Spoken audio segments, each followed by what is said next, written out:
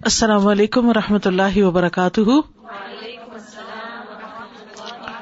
کیا حال ہے سب کا؟ الحمد للہ. نحمده ونصلی علی رسولہ الکریم. اما بعد فاعوذ باللہ من الشیطان الرجیم. بسم اللہ الرحمن الرحیم. رب اشرح لی صدری ویسر لی امری واحلل عقدۃ من لسانی یفقہوا قولی. قل هل يستوي الذين يعلمون والذين لا يعلمون وإذا قيل انشزوا فانشزوا يرفع الله الذين آمنوا منكم والذين أوتوا العلم درجات والله بما تعملون خبير. يا أيها الذين آمنوا أطيعوا الله ورسوله ولا تولوا عنه وأنتم تسمعون. باب العزل. عزل قدیم زمانے میں کنٹراسیپشن کا ہی ایک طریقہ تھا، اور وہ طریقہ کیا تھا کہ جب خاوند بیوی آپس میں ملاپ کر رہے ہوں تو جس وقت مادہ منویہ جو ہے یا منی نکلنے کے قریب ہو تو ہسبینڈ جو ہے وہ رحم میں گرانے کی بجائے باہر گرا دے تاکہ بیوی حاملہ نہ ہو. یعنی حمل سے بچنے کے لیے یہ طریقہ اختیار کیا جاتا تھا. کچھ صحابہ کرام اپنے مخصوص حالات کے پیش نظر عزل کے قائل تھے اور وہ کرتے بھی تھے. حدیث ہے حدثنا مسدد حدثنا یحیی بن سعید عن ابن جریج عن عطاء عن جابر. حضرت جابر سے روایت ہے، قالا کہتے ہیں، کننا نعزل علی عہد النبی صلی اللہ علیہ وسلم، ہم نبی صلی اللہ علیہ وسلم کے زمانے میں عزل کیا کرتے تھے، یعنی یہ طریقہ اختیار کیا کرتے تھے. یعنی اشارہ اس چیز کی طرف کہ آپ صلی اللہ علیہ وسلم کے زمانے میں اگر کوئی کام کیا ہے اور اس پر آپ نے روکا نہیں تو اس میں رخصت کی گنجائش ہے. حدثنا علی بن عبد اللہ حدثنا سفیان قال عمرو اخبرنی عطاء سمع جابرا رضی اللہ عنہ قال كنا نعزل والقرآن ينزل. عطاء کہتے ہیں کہ انہوں نے جابر رضی اللہ عنہ سے سنا، وہ کہتے تھے کننا نعزل، ہم عزل کیا کرتے تھے، یعنی کنٹراسیپشن کا یہ طریقہ اختیار کیا کرتے تھے. والقرآن ینزل، اور قرآن نازل ہو رہا تھا. یہ کہنے کا مطلب کیا ہے کہ قرآن نازل ہو رہا تھا؟ یعنی قرآن میں اس کی ممانعت نہیں اتری تو گویا رخصت کی گنجائش ہے. وعن عمر عن عطاء عن جابر قال كنا نعزل على عهد النبي صلی اللہ علیہ وسلم والقرآن ينزل. عطاء جابر سے روایت کرتے ہیں ایک دوسری روایت میں کہ جابر کہتے ہیں رضی اللہ عنہ کہ ہم نبی صلی اللہ علیہ وسلم کے زمانے میں عزل کیا کرتے تھے اور قرآن نازل ہو رہا تھا، تو قرآن میں اس کی ممانعت نہیں آئی. حدثنا عبد اللہ بن محمد بن اسماء حدثنا جویریۃ عن مالک بن انس عن الزہری عن ابن محیریز عن ابی سعید الخدری قال اصبنا سبیا.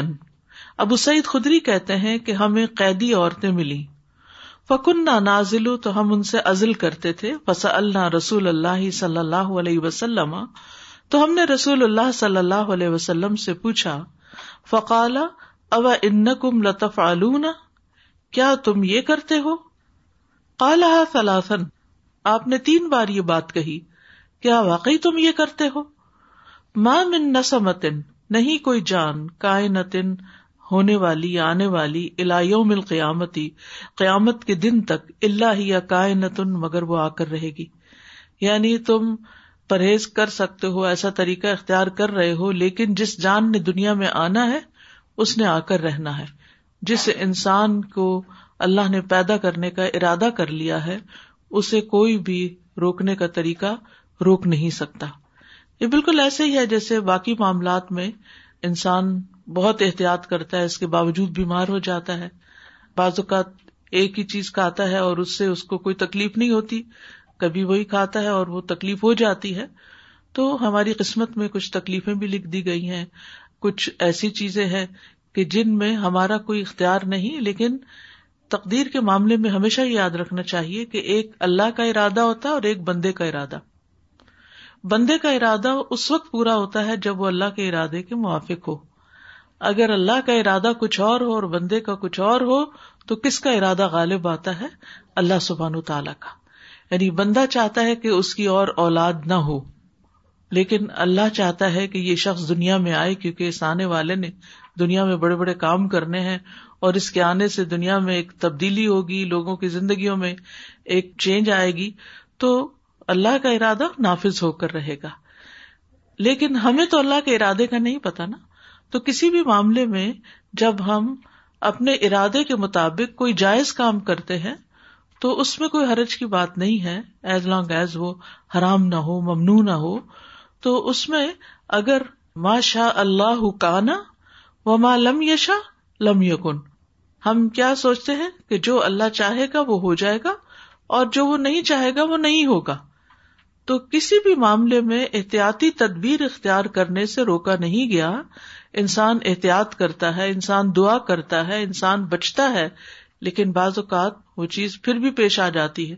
اس معاملے میں آپ یاد رکھیے یعقوب علیہ السلام کا فکر کرنا اپنے بیٹوں کے بارے میں, جب وہ ان کو ایجپٹ میں بھیج رہے تھے کہ ان کو کوئی ناپسندیدہ صورتحال پیش نہ آئے, کیونکہ پہلے وہ یوسف علیہ السلام کے بارے میں تکلیف اٹھا چکے تھے, تو وہ باقی بچوں کے بارے میں بھی بہت کانشیس تھے اور انہوں نے ان کو احتیاطی تدبیر بھی بتائی.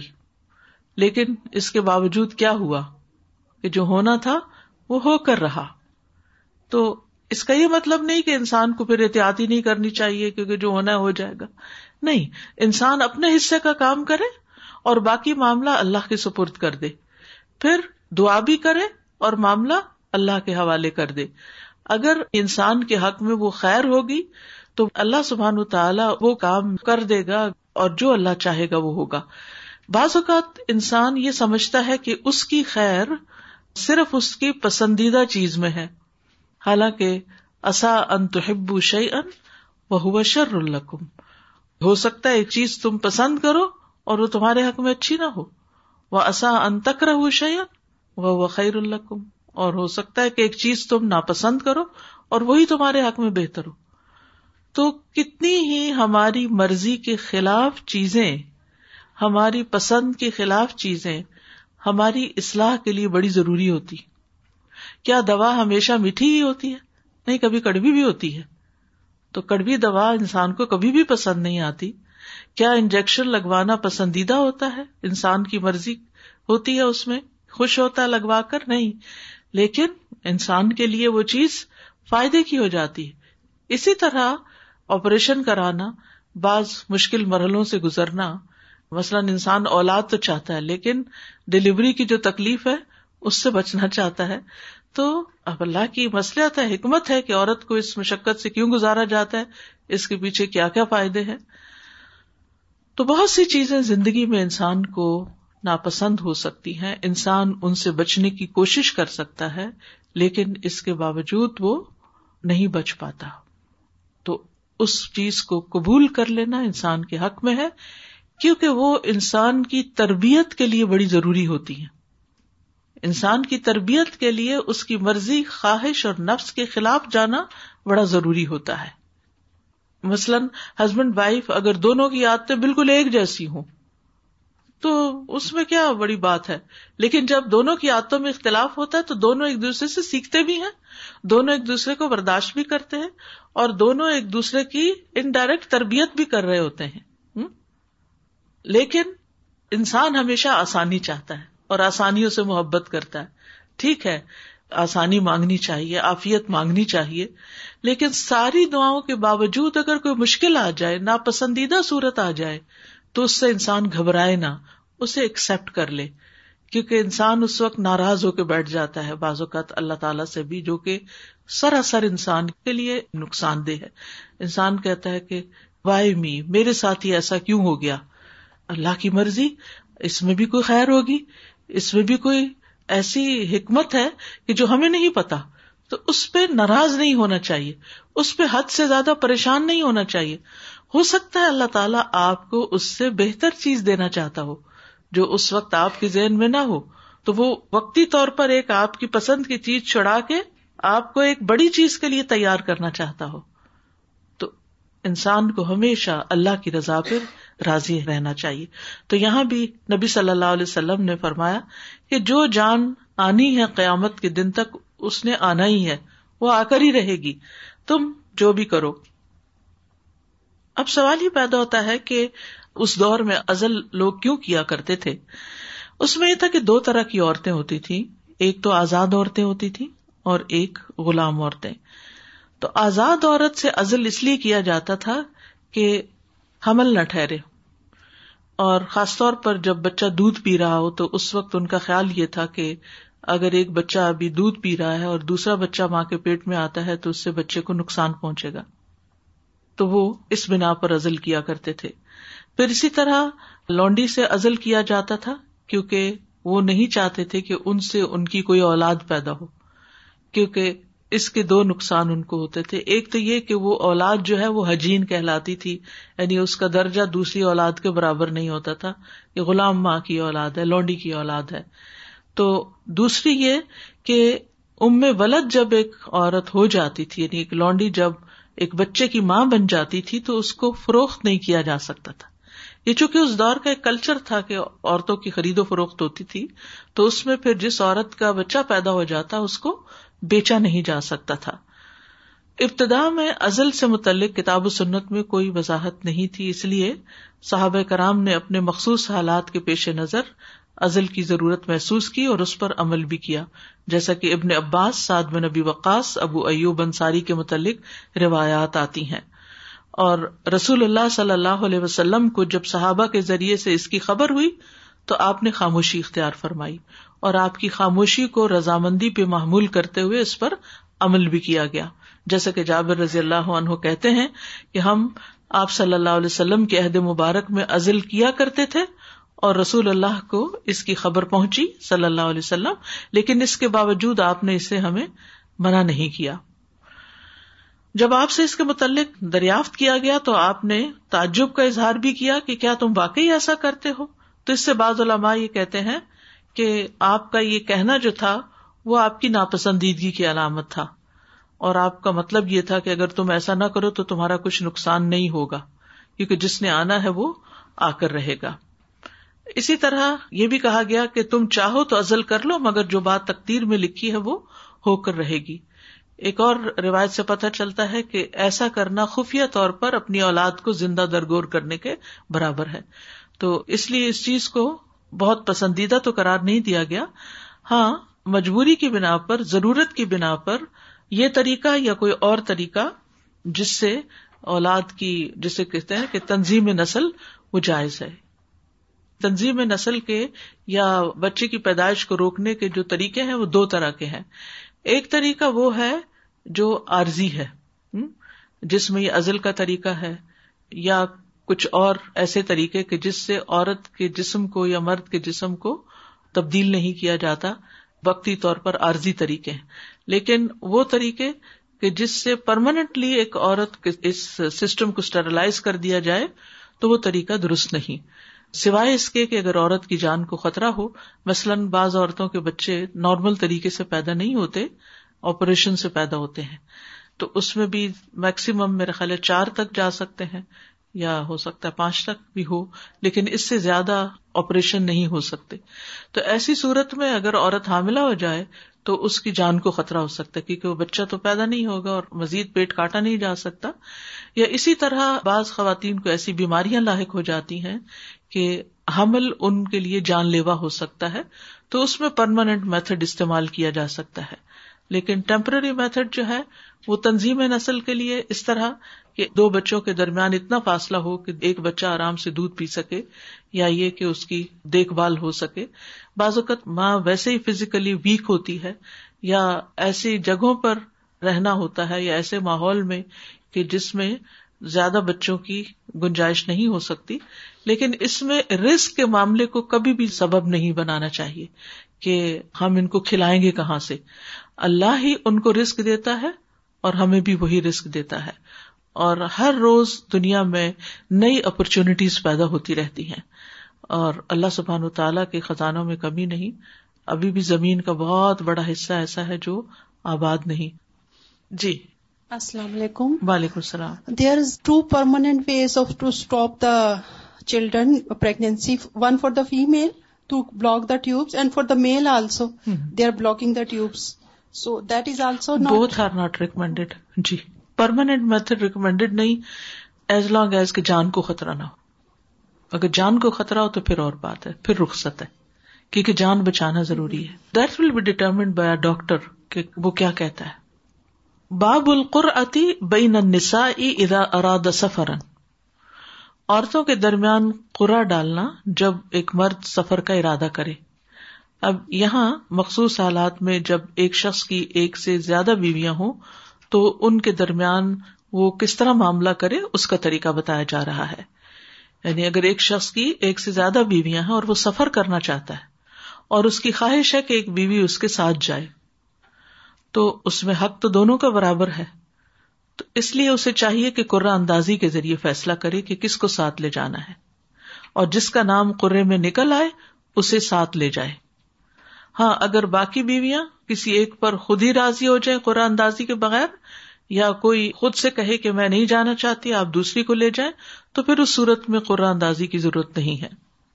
قرعہ اندازی نہ صرف اس معاملے میں بلکہ کہیں پر بھی اگر ایک چیز پر ایک سے زیادہ لوگ اپنا حق جمائیں یا حق رکھتے ہوں تو اس صورت میں قرعہ اندازی کے ذریعے فیصلہ کیا جا سکتا ہے. جیسے بہت سے لوگ حج کی درخواستیں دیتے ہیں لیکن کوٹا اتنا نہیں ہوتا، تو اب کس کو لے جایا جائے اور کس کو چھوڑا جائے. اگر خود سے کوئی سلیکشن شروع کر دے تو وہ ناانصافی ہوگی. تو ایسی صورت میں بھی پھر کیا کیا جاتا ہے، قرعہ اندازی کی جاتی ہے. حدثنا ابو نعیم حدثنا عبد الواحد ابن ایمن قال حدثني ابن ابي مليكة عن القاسم عن عائشة ان النبي صلی اللہ علیہ وسلم كان اذا خرج. حضرت عائشہ رضی اللہ تعالی عنہا کہتی ہیں کہ نبی صلی اللہ علیہ وسلم جب سفر کے لیے نکلتے اقرع بین نسائہ تو اپنی بیویوں کے درمیان قرعہ اندازی کرتے.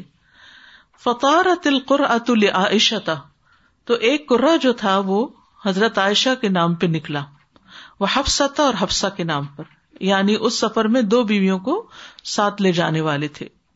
وکان النبی صلی اللہ علیہ وسلم اور نبی صلی اللہ علیہ وسلم اذا کان باللیل جب رات ہوتی سارا ما عائشہ تھا تو حضرت عائشہ کے ساتھ چلتے، یتحدثوا ان سے بات چیت کرتے رہتے. فقالت حفصۃ تو حضرت حفصہ کہنے لگی حضرت عائشہ سے، الا ترکبین اللیلۃ بعیری کیا آج رات تم میرے اونٹ پر سفر نہیں کرتی؟ وارکب بعیرک اور میں تمہارے اونٹ پر سفر کر لیتی ہوں. آج ہم ایکسچینج کر لیتے ہیں سواریاں. تنظرین وانظر تم بھی دیکھو گی میرا اونٹ کیسے چلتا ہے اور میں دیکھوں گی تمہارا اونٹ کیسے چلتا ہے. فقالت بلا تو حضرت عائشہ بہت انوسنٹ تھی، کہنے لگی ٹھیک ہے. فرکبت تو وہ حضرت حفصہ کے اونٹ پر بیٹھ گئی. فجاء النبی صلی اللہ علیہ وسلم الی جمل عائشہ تو نبی صلی اللہ علیہ وسلم حضرت عائشہ کے اونٹ کے پاس آئے. وعلیہ حفصۃ اور اس پر تو حفصہ بیٹھی ہوئی تھی رضی اللہ عنہا. فسلم علیہا تو آپ نے ان کو سلام کیا. ثم سارا پھر چل دیے، یعنی آپ نے کوئی اعتراض نہیں کیا، کچھ کہا نہیں. حتی نزلوا یہاں تک کہ وہ ایک مقام پر اترے. وافتقدتہ عائشہ تو حضرت عائشہ نے ان کو مفقود پایا. فلما نزلوا پھر جب وہ اترے، جعلت رجلیہا بین الاذخر تو حضرت عائشہ نے اپنے پاؤں اذخر گھاس میں ڈال دیے. وتقول اور کہنے لگی، یا ربی اے رب، سلط علی اقربا مجھ پر کوئی بچھو مسلط کر دے، او حیۃ یا کوئی سانپ، تلدغنی جو مجھے ڈس جائے، ولا استطیع ان اقول له شیئا اور میں آپ کو تو کوئی بات نہیں کہہ سکتی تھی. اس حدیث میں کئی ایک فوائد ہیں. پہلی بات تو جس باب کے تحت یہ حدیث لائی گئی ہے وہ یہ کہ بیویوں کے درمیان قرعہ اندازی کرنی چاہیے، خاص طور پر اگر سفر کا ارادہ ہو. اور دوسری بات یہ پتہ چلتی ہے کہ نبی صلی اللہ علیہ وسلم کو اگرچہ حضرت عائشہ سے بہت محبت تھی، لیکن اس کے باوجود بھی آپ انصاف سے کام لیتے تھے. اور حضرت عائشہ کے ساتھ رات کے وقت سفر میں آپ ہوتے، دن کے وقت حضرت حفصہ کے ساتھ ہوتے ہوں گے. تو اب ہوا یہ کہ حضرت حفصہ کا دل چاہا کہ نبی صلی اللہ علیہ وسلم میرے ساتھ بھی رات کو بیٹھے، تو انہوں نے ایک ترکیب سوچی، اور ترکیب یہ کہ حضرت عائشہ جو عمر میں ابھی ویسے بھی چھوٹی تھی، اور ویسے بھی ان کے جو انوسینس ہے اس کے بارے میں دیگر احادیث بھی پتہ چلتی ہیں کہ وہ آٹا گوندھ کے رکھ دیتی اور سو جاتی اور بکری آ کے کھا جاتی، یعنی بہت بھولی بالی خاتون تھی. اور اس میں کوئی عیب کی بات نہیں ہے. بعض لوگ کسی ایک معاملے میں بہت عقل مند اور زبردست ہوتے ہیں، جیسے علمی پختگی میں اور علم کے معاملے میں، حالات کو سمجھنے میں، یعنی علمی دنیا میں ان کا مقام بہت بلند ہے. کوئی اور خاتون ان کے پائے کو نہیں پہنچی، بڑے بڑے صحابہ سے بھی وہ آگے ہیں. لیکن گھریلو معاملات میں اور سوکنوں کے معاملات میں وہ کو بہت زیادہ اس طرح ہوشیار نہیں تھی. تو اب ہوا یہ کہ حضرت عائشہ کو تو پتہ نہیں چلا کہ میرے ساتھ کیا ہو رہا ہے. بہرحال نبی صلی اللہ علیہ وسلم حضرت حفصہ کے ساتھ بیٹھ کر رات کو چل دیے. جب وہ اترے تو حضرت عائشہ تو آپ کی فراق اور جدائی کی وجہ سے بہت ہی شدید غمگین تھی، تو اپنے اوپر خود ہی بد دعا کرنے لگی کہ کوئی زہریلا جانور مجھے ڈس لے، یعنی میں مر جاؤں تاکہ مجھے اس غم سے نجات ملے.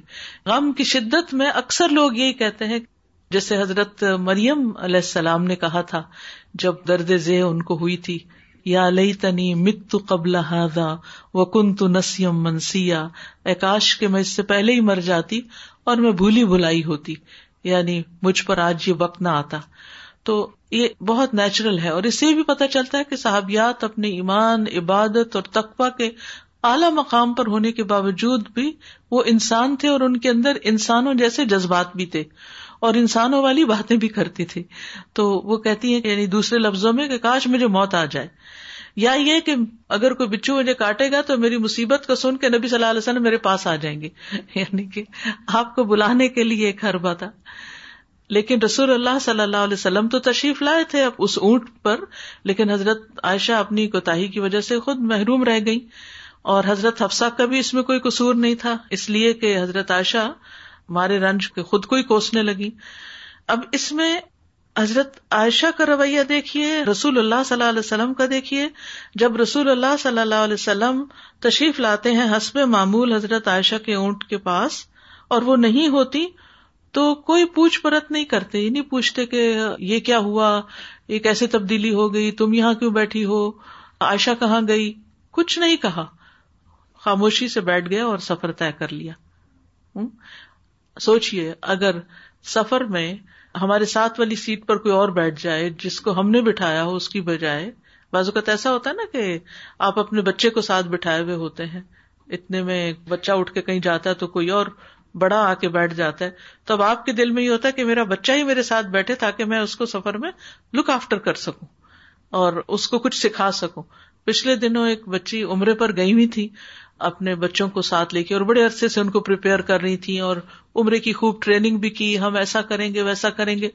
تو ہوا یہ کہ عمرہ شروع ہونے سے ایک ہفتہ پہلے ان کو پیریڈ شروع ہو گئے.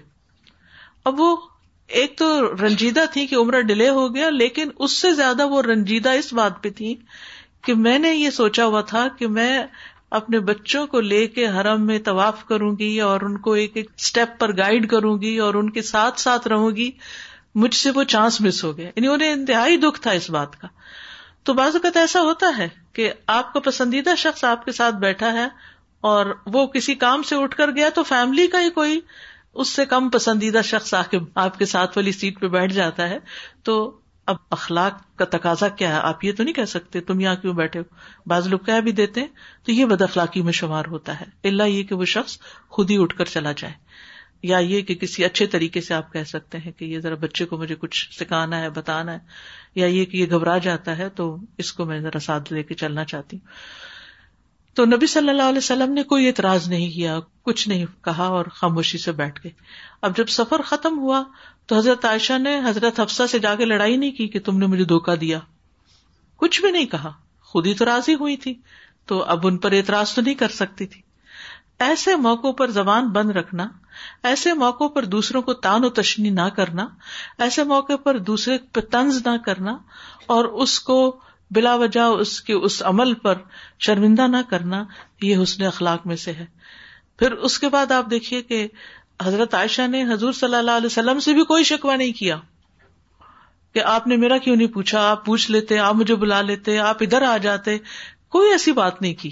جو ہونا تھا وہ ہو چکا تھا، اور سارا بلیم خود پہ ڈال لیا اور اپنے آپ کو ہی بد دعا دینے لگی. تو یہ کتنی بڑی مثال ہے.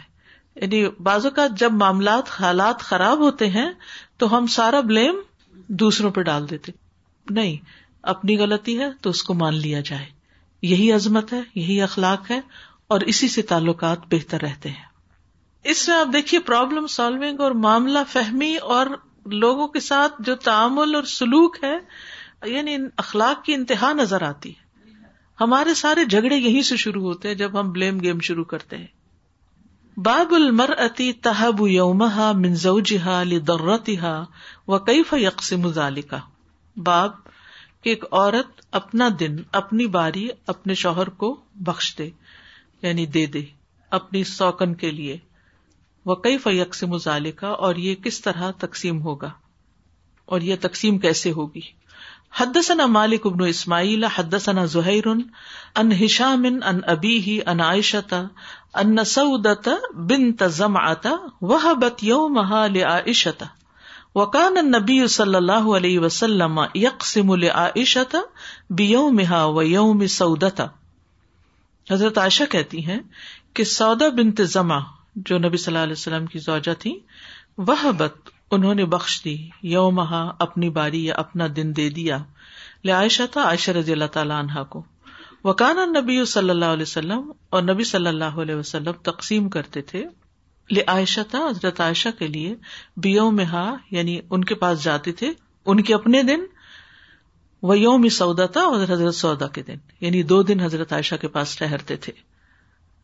ایک اور روایت سے یہ پتہ چلتا ہے کہ سودا بنت زمع جب عمر رسیدہ ہو گئی، یعنی عمر ان کی زیادہ ہو گئی، اور انہیں یہ تھا کہ کہیں نبی صلی اللہ علیہ وسلم مجھے اپنے سے جدا ہی نہ کر دیں، تو انہوں نے ان کو اپنی باری ہبہ کر دی اور کہا اللہ کے رسول میں اپنی باری عائشہ رضی اللہ تعالی عنہا کو دیتی ہوں.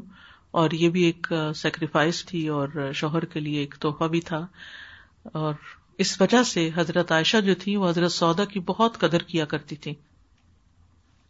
باب العدل بین النساء، باب عورتوں کے درمیان عدل کرنے کا. ولن تستطيعوا ان تعدلوا بین النساء الى قوله واسعا حکیما، سورۃ النساء آیت 129.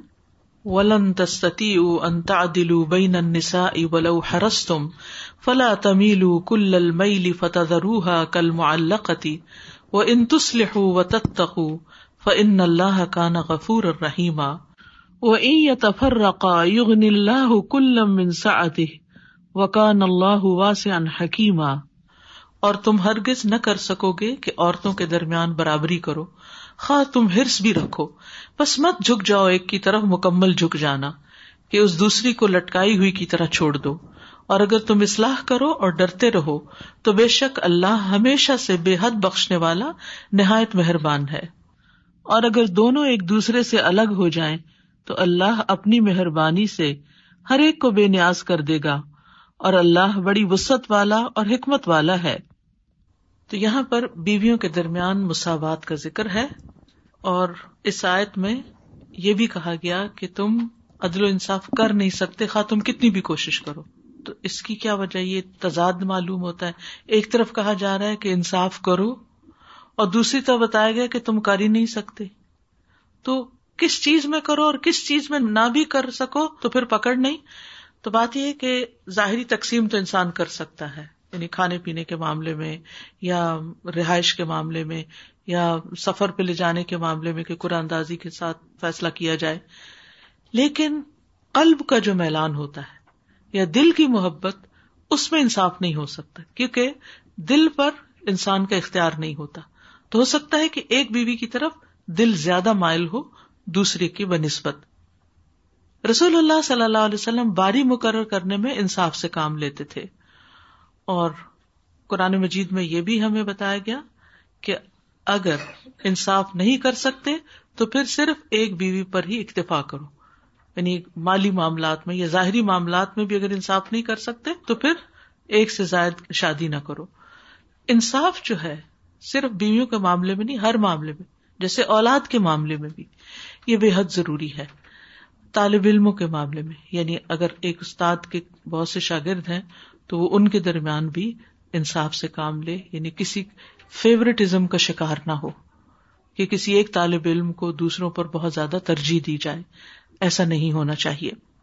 قرآن مجید میں سورۃ النحل میں ایک آیت آتی ہے، آیت 90، جس کو جمعے کے خطبے میں بھی پڑھا جاتا ہے، ان اللہ یأمر بالعدل والاحسان وایتاء ذی القربى وینہی عن الفحشاء والمنکر والبغی یعظکم لعلکم تذکرون. بے شک اللہ عدل اور احسان اور قرابت والے کو دینے کا حکم دیتا ہے، یعنی رشتہ داروں کو دیتے رہنے کا حکم دیتا ہے، اور بے حیائی اور برائی اور سرکشی سے منع کرتا ہے. وہ تمہیں نصیحت کرتا ہے تاکہ تم نصیحت حاصل کرو. اور یہ جو کہ اللہ کا حکم ہے کہ عدل کرو، اور اس کو ہر جمعے ریمائنڈ بھی کرایا جاتا ہے سب کو، تو یہ اچھی خوشگوار زندگی کے لیے بہت ضروری ہے کہ انسان اپنے متعلقین سے متعلق عدل و انصاف سے کام لے. انصاف کرنے کی فضیلت بھی بتائی گئی ہے. رسول اللہ صلی اللہ علیہ وسلم نے فرمایا، بے شک انصاف کرنے والے رحمان کے دائیں جانب اللہ کے نزدیک نور کے ممبروں پر ہوں گے، اور اللہ کے دونوں ہاتھ دائیں ہیں. یہ وہ لوگ ہوں گے جو اپنے فیصلوں اور اپنے اہل و عیال اور جن کے یہ ذمہ دار ہیں ان میں عدل و انصاف کرنے والے ہیں.